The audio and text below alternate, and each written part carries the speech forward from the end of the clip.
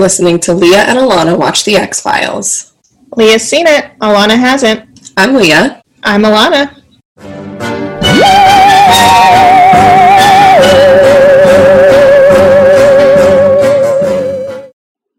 Well, we made it to episode 5.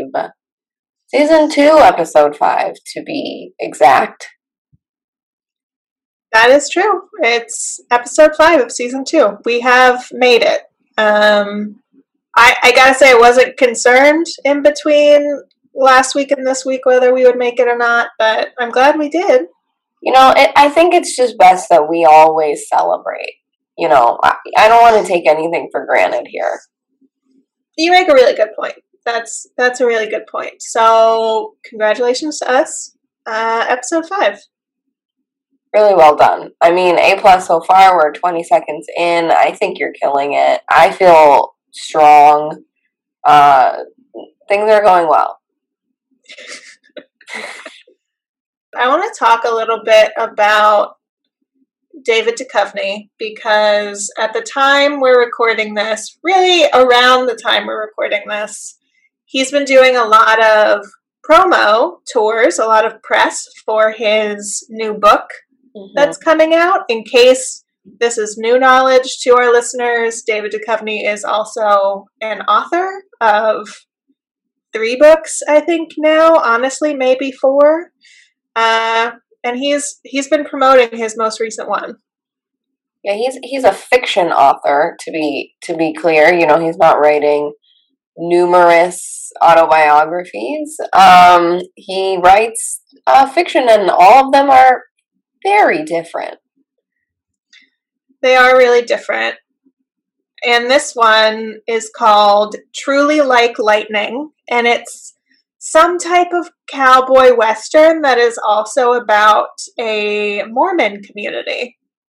Yeah, he seems to pack a lot of things into his books. Like, I haven't read it, and I think I probably have to in order to understand how the fuck he pulls this off.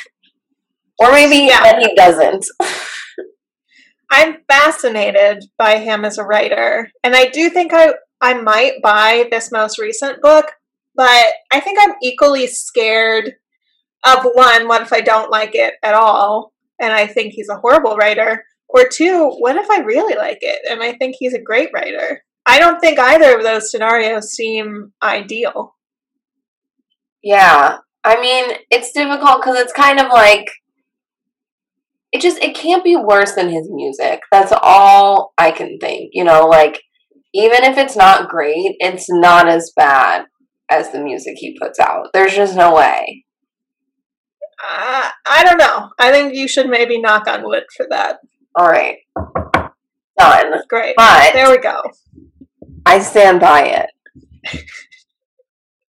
Well, so I want to talk specifically about, he did an interview with The New Yorker that I read this past week. And there were a few lines in this that I just wanted to call out. One is actually kind of like poetic. I'll read this paragraph. So, talking about David Duchovny. He'd just gone to see his mother, who is 91, in her apartment on 9th Street, a rare visit in this COVID year. He brought her a copy of his new novel, Truly Like Lightning, out this month. It's his 4th, all of them published by this publishing company. Does she read them? David Duchovny says. No, she just feels the weight of them. Which is very poetic. I have follow-up questions. Okay, sure.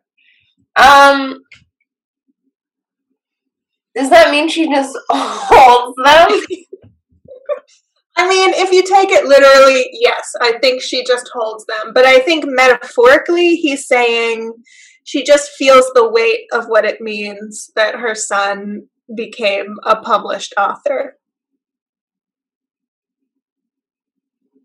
But what is not a metaphor is that she doesn't read them. Yeah, she doesn't read his book. She's like, I'm so proud of you. I can't believe you're a published author. I will not be reading this, though. She's 91. And she can't read? Maybe not. We don't know. You're right. I hope she watches the X-Files at least. Yeah, that's the only thing she still watches. She doesn't support any of his artistic endeavors. No, she just feels the weight of the DVD box sets of the X-Files. I would think that she probably does that, yeah. Okay, there's another paragraph here that I want to read, and this takes a bit of a different turn. So, him and the writer are walking. So he stopped at another lot. I spent a lot of time in this basketball court, he said. I remember the worst thing I ever saw in the court was a guy spit in another guy's face. I recall it with a shudder. What are the origins of that gesture? It's just about the worst thing you can do to a person. He paused. Unless they want it, he grinned. I don't judge. I just don't. I feel uncomfortable. I felt like when I just read that right now, I felt like I was reading fan fiction. Yeah, that's exactly right. It's the same level of discomfort. I mean, I guess, I just find it's interesting to me. He's so appalled by the gesture of spitting in someone's face, which I get is, horrible. But I don't know. It seems like someone spit in his face and he's still not over it, is what it feels like to me. I've never heard somebody ask, what is the origin of that gesture about spitting in someone's face? Yeah, me either. I don't know. They were angry. I mean, it's really the part. It's all very important, but it's really the part where he says, "Unless they like it, I don't judge." That feels the most important to me. Yeah, well, of course, because it's inherently sexual, and David Duchovny is, can't not make sexual references. Apparently. It makes me feel like someone in his sexual history asked him to spit in their face. And he was like, I really don't get this, but if that's what you want, I'll do it. Yeah, and then he asked them the origins of the gesture. Right. Yeah. They had a very non-judgmental conversation about it. Yeah, I mean, I hope so.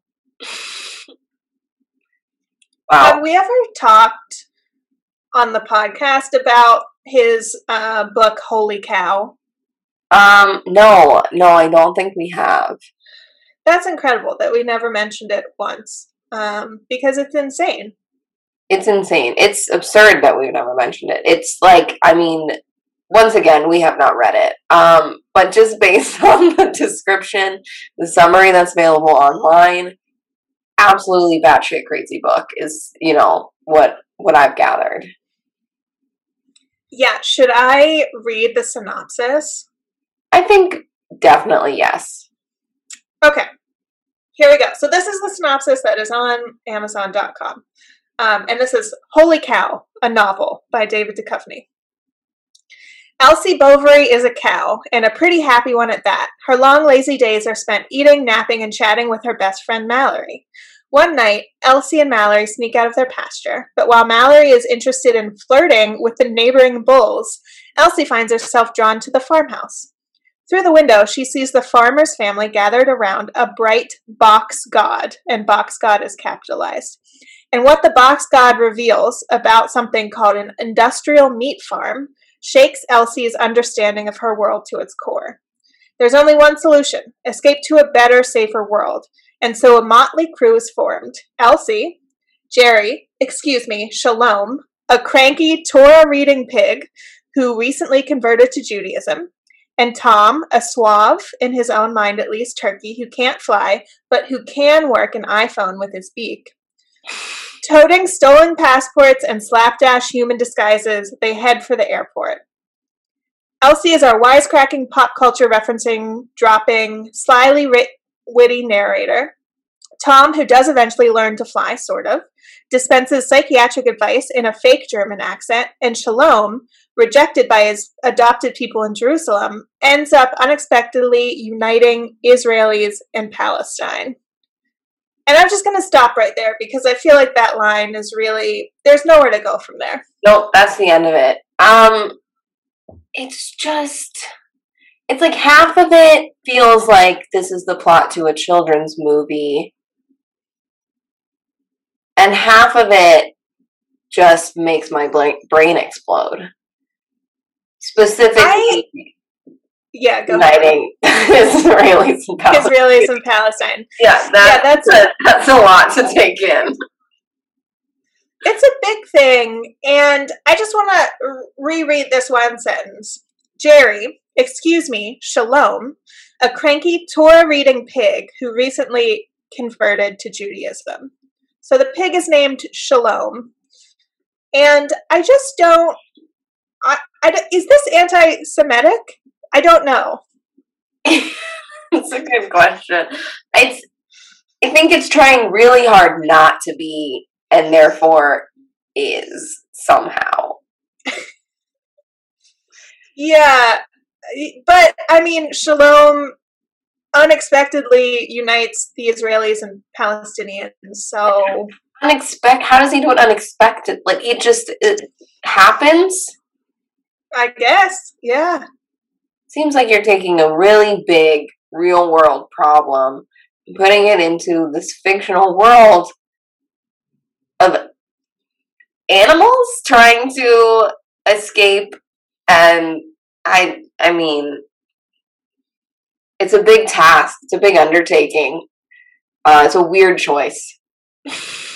Yeah, I mean, you can't say that David Duchovny isn't taking a big swing here. He's taking a huge swing. Yeah, I just don't know, whether or not he misses. It's probably the best book ever written. I'm looking through. So to be fair, this on Amazon, this has 514 ratings, and it has a 4.1 out of 5. So most people rated it somewhat well, but I'm looking at the 1-star reviews. As you should. And, right. This is what one 1-star review says. The title is, "Not for me. David, get a grip." And then the content says, "Sorry, but I can't finish this book.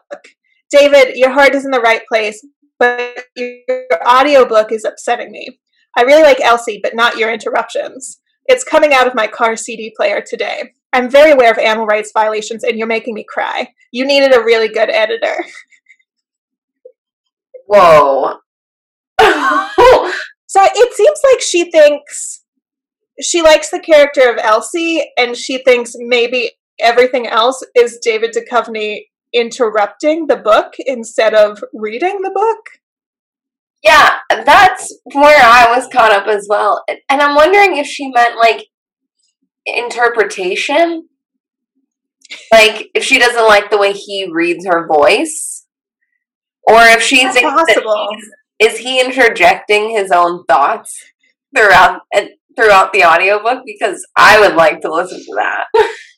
I just think that can't be true. Like, he just has to be reading the book, right? I think that's what you have to do in an audiobook, yeah. But you did make me think that I do want to hear him doing these voices. Oh, yeah. These animals. Think we are going to buy this audiobook. I mean, immediately. Yeah. We have to. There's no way around it. And did she... What does she mean that she's very aware of animal rights violations? Just because that's part of the theme of the book? Yeah, I guess so. I mean, it does seem like part of this is about Elsie the cow learning about factory farming. So I assume that's what she's referring to. But she says specifically, "You're making me cry." And then you really needed a good editor. So it just feels like she's personally hurt by this information and is taking it out on him for even mentioning it. Yeah, she's like, you didn't have to bring this up. I already know about it, okay? I've heard about it, and I am upset. I did just realize I was trying to figure this out because in the description I said something about Elsie like finds the farmhouse, looks in the farmhouse, and sees this box god that tells her about factory farming. And I didn't understand what that was, but I think now it must be referring to television, right? Yeah, it's definitely a television. Okay. Yeah, that makes a lot more sense than what I was envisioning. Yeah, which was... I guess I was just envisioning like this family in the farmhouse all around a dinner table, and there's a big box, and they open the box, and there's just a bunch of godly like light that comes out of it. I hope that it is that, and then it's not the TV. I mean, I guess that is what a TV is anyway. You just don't have to open it. You just turn it on. Right, and it does glow, and, you know, it is like a god for most of us, so. Yes.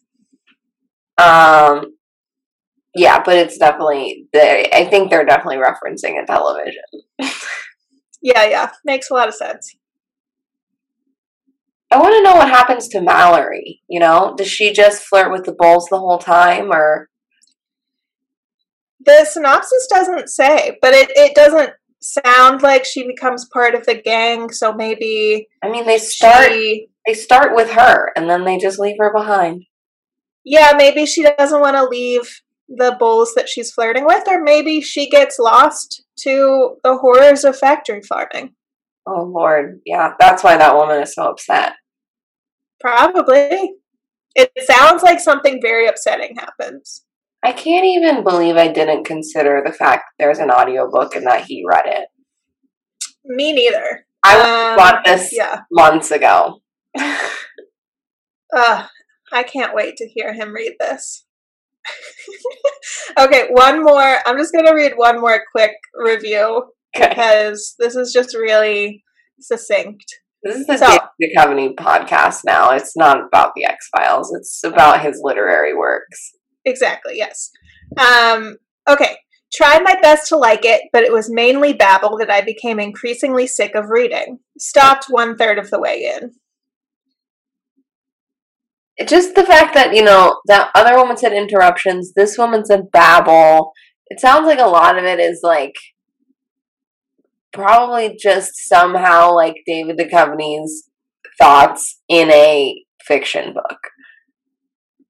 Yeah, I mean, maybe he even, because this second person read the book, didn't listen to the audiobook, read it. Maybe he, like, takes time out and is like, here's my 2 cents on this. David Duchovny's thoughts. I mean, I hope so. Or he just interjects them as though they're Elsie's, but they're clearly not, because she's a fictional cow. That felt like I was insulting her, but she's a cow. It did feel insulting. I felt insulted for her. I am a fan, you know. I haven't read it, but I know she's, you know, the hero of this story. Yeah, she is. But yeah, so if you didn't know that David Duchovny was a prolific author, now you do. Now you can go and get all his audiobooks, and if you don't want to listen, you can just feel the weight of them. David Duchovny is in this episode of The X-Files, which is pretty cool. What a correlation. What a coincidence. Can you believe it? We were just talking about him, and now he's in this episode. So this is, as we already said at the top of the show, episode 5 of season 2, titled Duane Barry. Duane Barry. Duane Barry is a man's name, and he does, in fact, refer to himself as Duane Barry the entire episode. He does. He talks about himself in the third person a lot. And using his full name. Mm-hmm. Duane Barry. Duane Barry is a apparently a multiple abductee. He has been abducted by aliens seemingly numerous times. And it's really fucked him up. It has. And the first time we see him being abducted, he's in his house with his dog. And I think the dog is really the star of this episode. The whole episode. The whole episode. I think this dog is the star. He is a very good dog. And he somehow, when the aliens get in the house, the dog is somehow outside, which I felt very happy for that dog that he was watching from afar, because I was very concerned that the dog was going to die, and he didn't. He didn't. I kind of wonder, are there instances of animal abduction by aliens? Because you would think, I know that humans are the advanced species, and so we're the ones they really want to, understand. Don't you think, like, if we found an alien species and there was something that resembled like an alien dog, I feel like we'd be checking in on it. Yeah. I don't know about other species, but as we briefly talked about, there are sometimes cow mutilations that people relate back to aliens or have conspiracy theories that aliens could be responsible for. So it's humans and cows for them. That's what it seems like. Although I don't know, if they abducted any wild animals, how would we know? I guess that's true. There are, plenty. They're not taking domesticated dogs. Right. You bring up a really good point. Well, maybe the cow Elsie in David Duchovny's book runs into aliens. I think that would be one that I'd like to read. But in this first scene, when Duane Barry he doesn't quite get abducted, or I don't know, it just seems like the aliens are all in his house. There are a lot of aliens. Like, it's not like they sent one or two aliens. Like, they sent a whole crew of aliens. Yeah, it feels like too many. At least too many came out of the ship. Like, why do they all need to come? Why did any of them need to come? Couldn't they just, beam them up? I guess not. Yeah. They needed, I don't know. a team. Maybe they've already abducted him so many times, I guess, that they're like, oh, we don't need to, fully bring him up. We'll just, pop in and then we'll leave. Yeah, they're just fucking with him, I think, half the time. That is what it seems like. We do see a lot of aliens in this episode. This one it's pretty heavy on the alien imagery. It is, and I do have to say that I hope this is not what aliens really look like. The alien costumes in this episode were not great. No, they very much kind of looked like men in suits, with giant gray heads. But yeah, I think real aliens would look different, but I guess they could look exactly like this.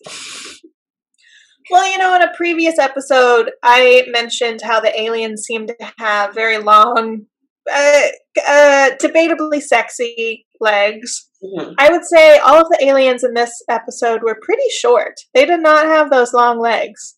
Yeah, these were different ones, or just less tall ones, I guess. Maybe there are taller ones and shorter ones. I don't know. I guess that's true of humans. But they definitely did not have the same sex appeal as aliens from a previous episode.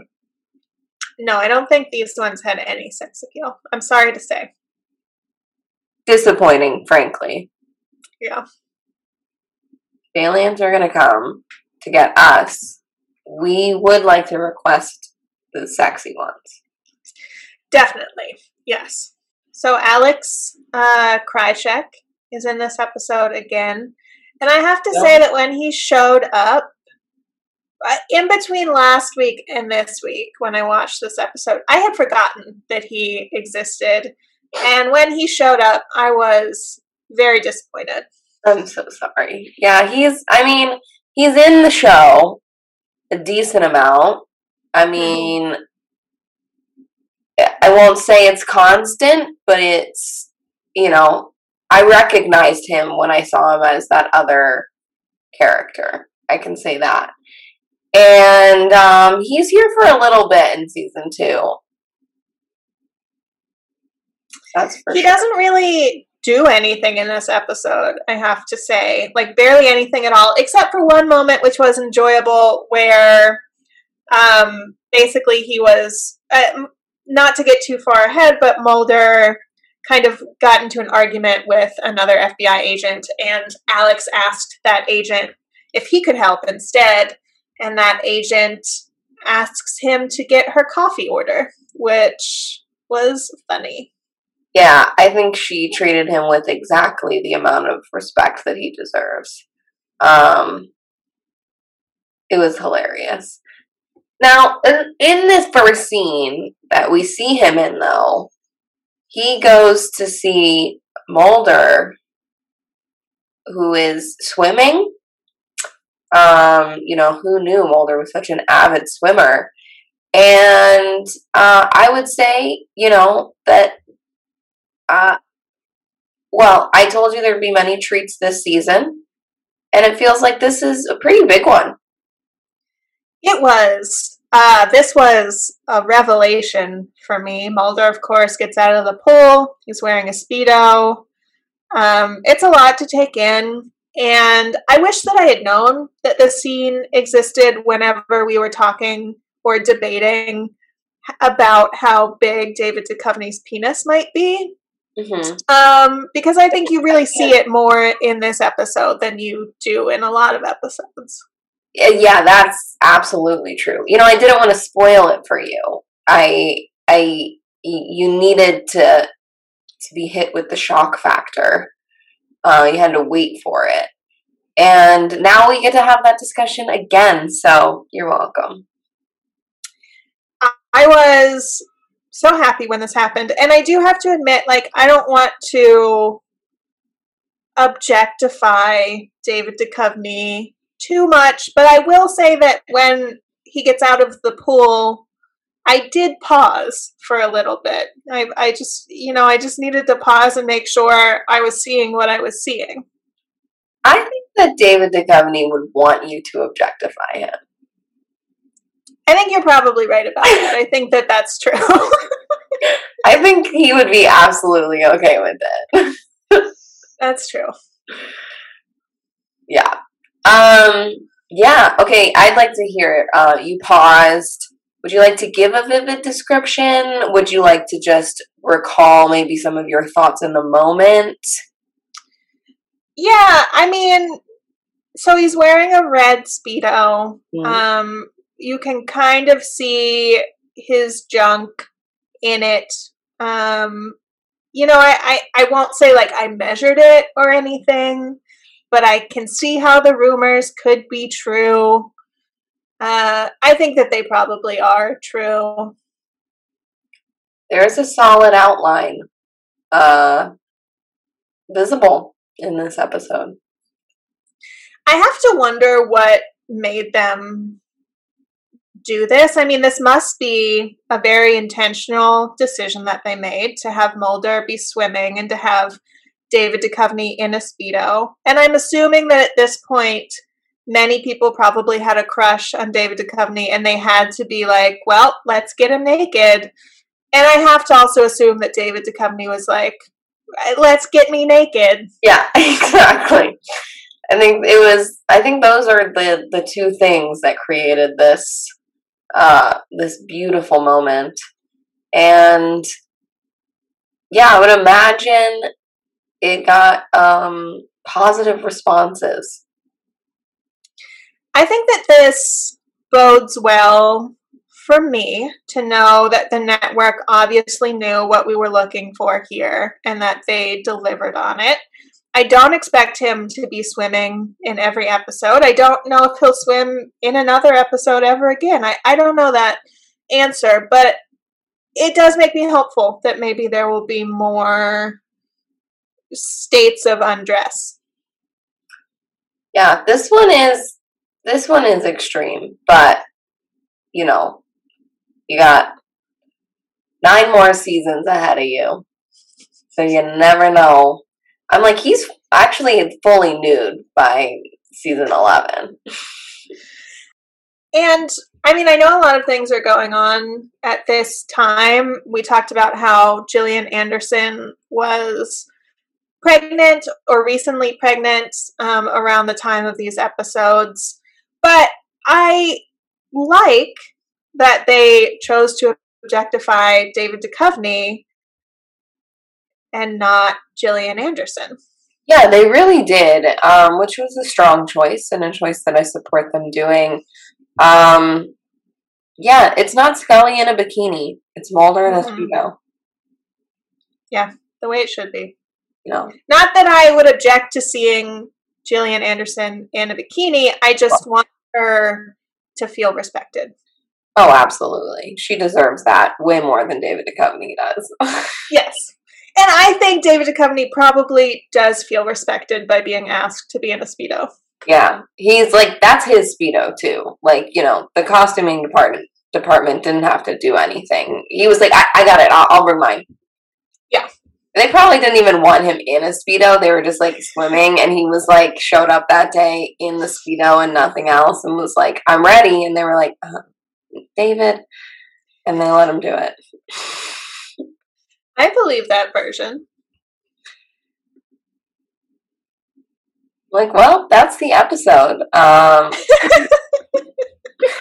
right. I did pause the episode there, and I never started it again. Yeah. Yeah. That's okay. You missed a lot, though.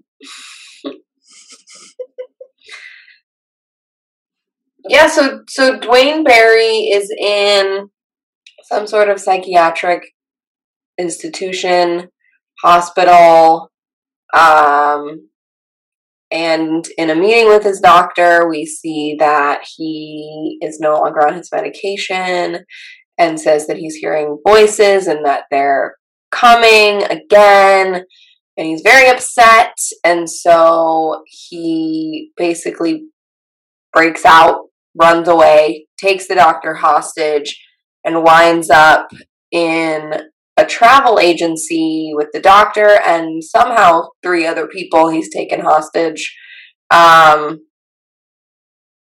you know, demanding that he wants to take the doctor to the site of his abduction, except he does not know or remember where it is.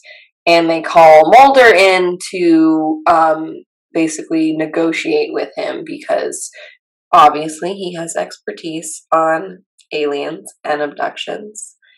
And that's where we're at. Yeah, so they bring Mulder in because they're essentially like, we need to keep this guy busy, so just like talk to him about alien stuff as long as you can. And they were obviously like, Mulder's the guy to do this.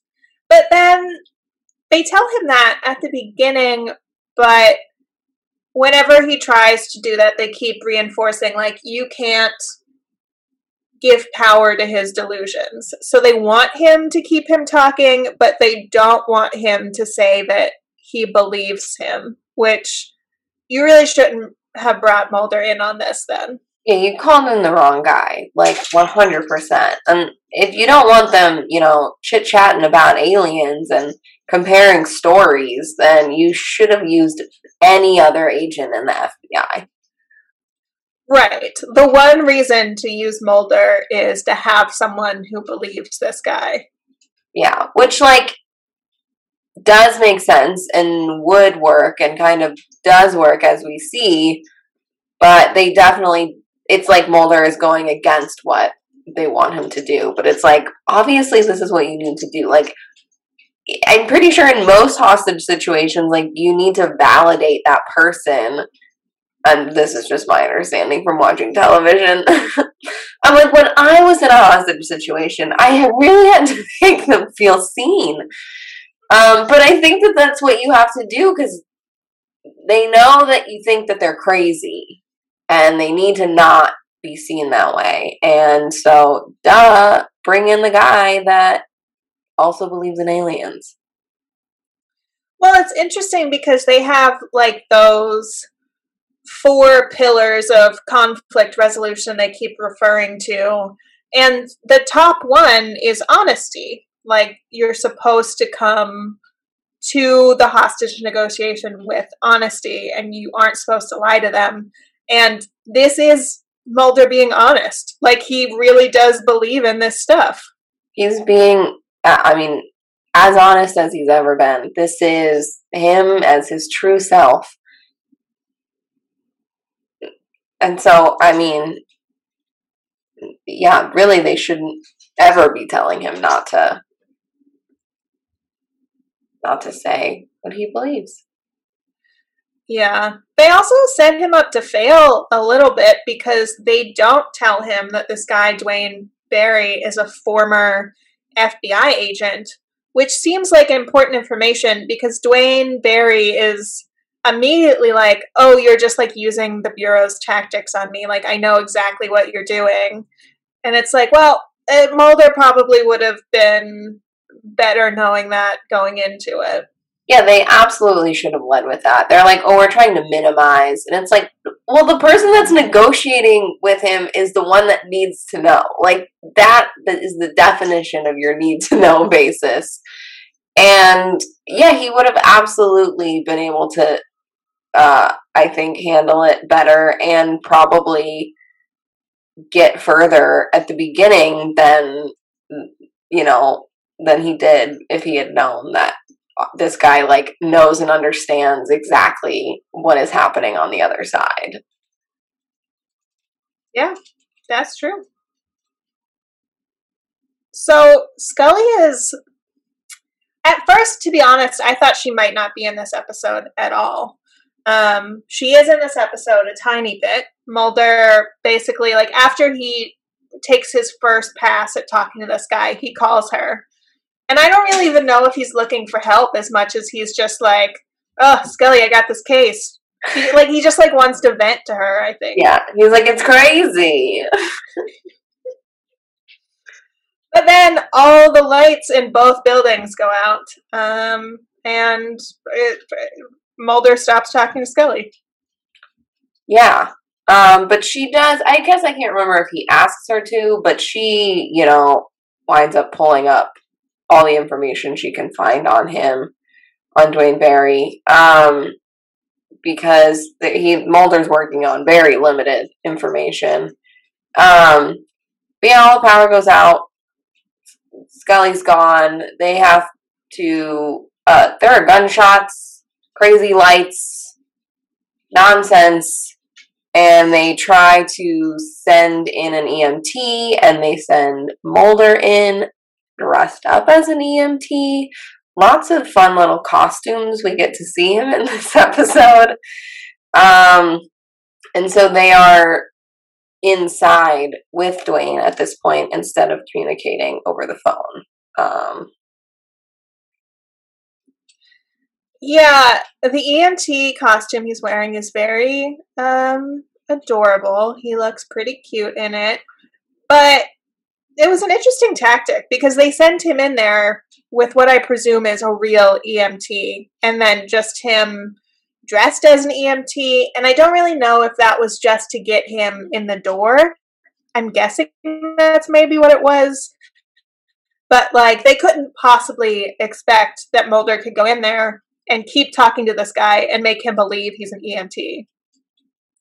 Yeah, I think it's just to get him in the door, and that's why they sent both of them, and then, wind up getting Duane Barry to agree to let the other guy take this guy who's been shot out of there because he's going to die, and there's really no reason for he doesn't want anything from anyone other than the doctor and to get where he wants to go. Those other people are just like unlucky. And yeah, I think they probably didn't think through much beyond the fact that they need Mulder in the door. But also, like, no one should have been surprised when Duane Barry was like, yeah, they can leave, but that means you have to stay. Like, yeah, no shit. You think he's just gonna let you all leave? Right, obviously. And I think at this point, although I could be wrong, I think Mulder has shared that his sister was abducted, and Duane is starting to trust him and starting to be like, oh, this guy believes me. So he's going to stay. He does tie Mulder up, and he tied the doctor up, but the other hostages he did not tie up. That's true. They're just sitting on the ground. They do flash back to Duane Barry, one of his experiences being abducted by aliens. And they show him on this weird table, and he's got a bunch of metal things in his mouth, prying his mouth open. And we see this, and we hear him yelling, and like the retelling of this, that they drilled into his teeth. And we actually see them drill into his teeth, and it's upsetting. And I would just like to say, to specify, and please hear me on this, aliens, if you're out there, please do not do that to me. Yeah, I think that's very good. I think maybe we need to add that to our outro every week. Might make it a little bit lengthy, but I think it's necessary. I do not want that experience. I felt like the whole time watching it, my jaw was clenched very tight. I was like, I refused to even open my mouth while looking at this scene. Yeah, it's a nightmare. Really terrible. Getting into a little personal information, I've never had a cavity, so I've never actually had anyone drill into my teeth, and the thought of that scares me a lot. Wow. It's not like this. That's not what happens at the dentist. This is definitely how I imagine it happens at the dentist. Yeah, no, it's much worse at the dentist because they're just using like a laser, these aliens, but the dentist doesn't have that. They just have like a drill. Yeah, a tooth drill. Much more archaic. Yeah, we don't have the technology, you see. I really like, I mean, it's, I guess saying I like it is fucked up, but Mulder's like trying to talk to Duane about what happens when he's abducted and tells him about his sister, and Duane tells him that sometimes, he's seen little girls while being abducted, and Mulder asks, like, what are they doing to them? And Duane just goes, doing tests. Testing them. And I was like, yeah, testing them. Say no more. We've got it. Well, we do. And also, like, maybe he doesn't know what they're testing him for. Yeah, no, he doesn't, but the line is, well written. Yeah, they're testing them, you fucking idiot. What else would they be doing? Come on, Mulder. He's like, no, the little girls, they just get to play.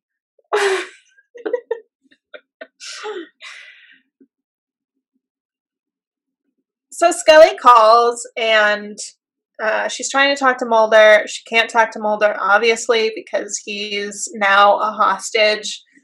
So she talks to... I think she talks to Alex, maybe she talks to another FBI agent, but she very seriously says, like, you gotta get Mulder out of there. He's in danger. Duane Barry is not what Mulder thinks that he is. And then there's like a very dramatic music cue, and Scully turns around very dramatically to look at her computer. And when you look at her computer, you can see that like Duane Barry's picture's up there, but you can't actually read anything on the computer. No, I tried to like look, and like all I could see was that it said, I think it says like psychiatric evaluation, and it's like from the FBI or something. But like, yeah, we don't know. We just know that it's about him, and it's like, yeah, we got that. You didn't need the computer shot unless you were going to do a real close up with maybe fewer words, like something simpler to let us know that. Right, they really set this up as if it was a reveal and then revealed nothing. Yeah, then they waited until Scully comes and like barges in and is like, I need to blah blah blah blah blah, and it's frankly very hot.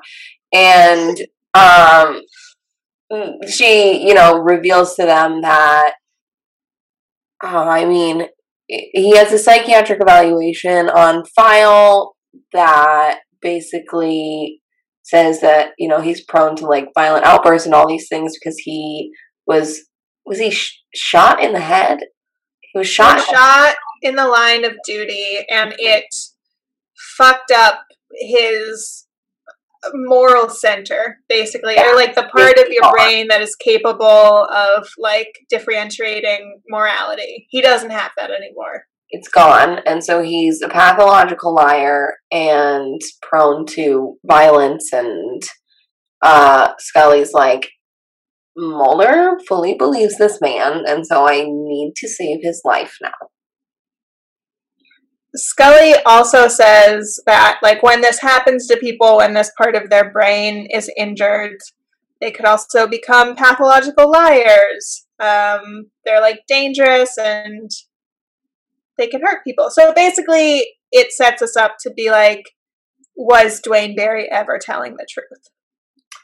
Right. Although, I mean, yes, it does set that up. But I was like, I don't know, we saw all those abductions. So, like, I'm already on board. I'm with Mulder. I'm with Duane. This guy's been abducted. Maybe he's lying about some other things. But I've seen those aliens now, and I'm convinced that he's not making it up. But maybe that's just me. Yeah, I was unsure. Like, at this point, as I've said before, I expect there to be a few episodes where it turns out not to be aliens, or it turns out not to be a monster, and it turns out that humans are the real monster. And I thought that maybe this would be one of those episodes. Yeah. No, it's not. Partially, I think I just tend to believe the alien stuff, but also, I guess I do remember what happens next, and so I have a slight advantage in that context. That's true. But basically, Mulder saves Duane Barry from getting shot. For a second, he saves him, but then he also enrages him by being like, is all the stuff you told me true? And then Duane goes off the handle, and then Mulder's like, okay, well, you have to be shot now. Yeah.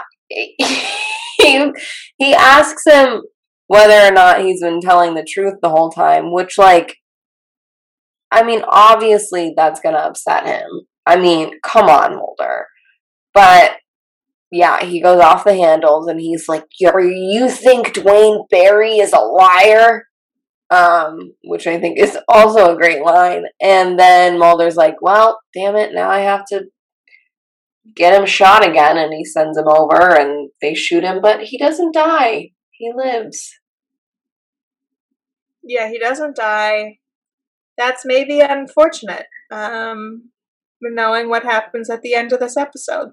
Yep, he makes it through, and while he's in the hospital, they do, obviously, x-rays and whatnot on him, and at a certain point in his conversations with Mulder, he had told him that the aliens were tracking him, and that's how they always know where he is, and that they're tracking him through these devices that are in his nasal cavity and his belly button and His teeth. His teeth, right? Yeah, and where they're drilling. And when he's in the hospital and they get the x-rays done, they find pieces of metal in each of those places. So, uh-oh. They do. And when the FBI agent tells Mulder, she's kind of like, hey, I don't know what this is about, but just so you know, he was telling the truth all those times we thought he was lying. Yeah, she clearly doesn't believe in aliens, but she's like, Mulder, I just think you should know about this and you can handle it. I don't really want to look further into it. Yeah, I guess she does just give the medal to Mulder, because Scully gets it somehow. Yeah, and okay, nobody mentions this, but is it not pretty similar to the pieces of metal they find in the kids from season 1, episode 1 that are in their nasal cavities? No? Nobody? Do you remember that? When they're in Oregon and they dig up that kid's body and they find the thing in his nose, and then Scully like has it in the little jar and it's like literally identical. Wow. Bringing up that historical knowledge, I definitely forgot about that. Apparently, I think you're right. Would have been a critical moment for them to be like, remember how we've seen this before in another alien abduction case? Right. And Scully then, for whatever reason, scans the piece of metal under like a grocery line like scanner, and it goes crazy. And if she still had that other one, it would be a perfect moment to be like, maybe this one does the same thing. Yeah, it would have. Yeah, they like, she gets it analyzed because she tells Mulder about it and it's like, I don't want you to think, or like they're talking about it. She's like, Mulder, it's obviously, you know, like it's not what you think. And then she gets it analyzed and it has these little lines on it. And the guy that's like doing the analysis with her is like unfazed by this. He's like, yeah, that's weird. Those are really tiny. It took a really small instrument to do that. Anyway, looks like it would be like, you know, a tracking device, and then just like nothing. And so Scully obviously scans it at a grocery store because she couldn't have done it anywhere else. Yeah, I don't know why she chooses to do that, but I do have to say that the blazer that she's wearing in that grocery store is beautiful. I could almost say beautiful. And I don't know why, because it's not blue. It is like a very light pink blazer. I wish that it was blue. You know what? You know, I think I was combining the words blazer and beautiful. So it was beautiful. I like that word. I think we should probably coin that. Yeah.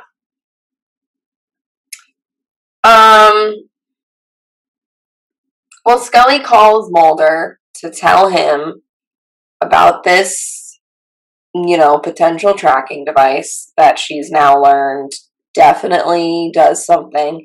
She's leaving him a voicemail and she's like, I think, you know, they could be using it to catalog him. And she is, okay, I wrote an interesting note about this because I said she's, you know, obviously in her house, in the dark, kind of. She has lamps on, but they're like the dullest lamps that I've ever seen. Like, they do not illuminate any space other than like the foot beneath them. So she is essentially in the dark. The woman needs different lamps, and she hears like a noise looks out her window, and Dwayne Barry's face is like right fucking there. Okay, well, I think the most important thing here is that I wrote the exact same thing about the lamps. What are they there for? I wrote Scully is in the pitch dark at the end of this episode, and she does have multiple lamps on, and they just don't help. They don't do anything. It really is like she doesn't have any light on, even though we are shown multiple lamps. It's the weirdest setup. I mean, I don't understand what they're for. They're not for light, that's for sure. No, it's just, she just likes the way the lampshade looks. Yeah. So once again, I'm sure you were very upset with her for being in the dark. I was. But, you know, I do recognize that she probably would be kidnapped by Dwayne either way. But it'd be less scary to watch. Yeah, and so she's on the phone with Mulder, as you said, and she gets kidnapped, and she's just yelling on the phone, Mulder, I need you. Mulder, help me. And it's like Mulder didn't even answer the phone. She's leaving a voicemail, basically. Yeah. I mean, I guess there's a chance that if he's home and asleep, it's playing out loud and it would wake him up, but it doesn't seem to be happening that way. And the episode ends with a to be continued, so that's pretty exciting. To be continued. I was not expecting that, and that's the first time I think that we've seen that in the X-Files so far. I think you are correct, and I thought that you'd be pleased to know that they will indeed pick up on this same plotline the next episode. I am pleased to know that, and I like that they assumed that we might not know for sure that they would. So they had to write to be continued. They have to let you know that, like, we're still gonna do this one. Don't worry, you guys. Like, we'll wrap this up. Yeah. And I'm excited for it. So the next episode, the to be continued episode, is called Ascension. And it says, Mulder attempts to rescue Scully after she is abducted by a deranged man who believes in UFOs. Dwayne Barry. I'm not going to assume anything, but that's what it points to. A different man kidnapped her. You never know. You never know. Yeah, it feels like at this moment, I don't, I want to say, aliens, if you're out there, maybe not right now. We're scared of you. Aliens, seriously, please don't come get us. We're scared.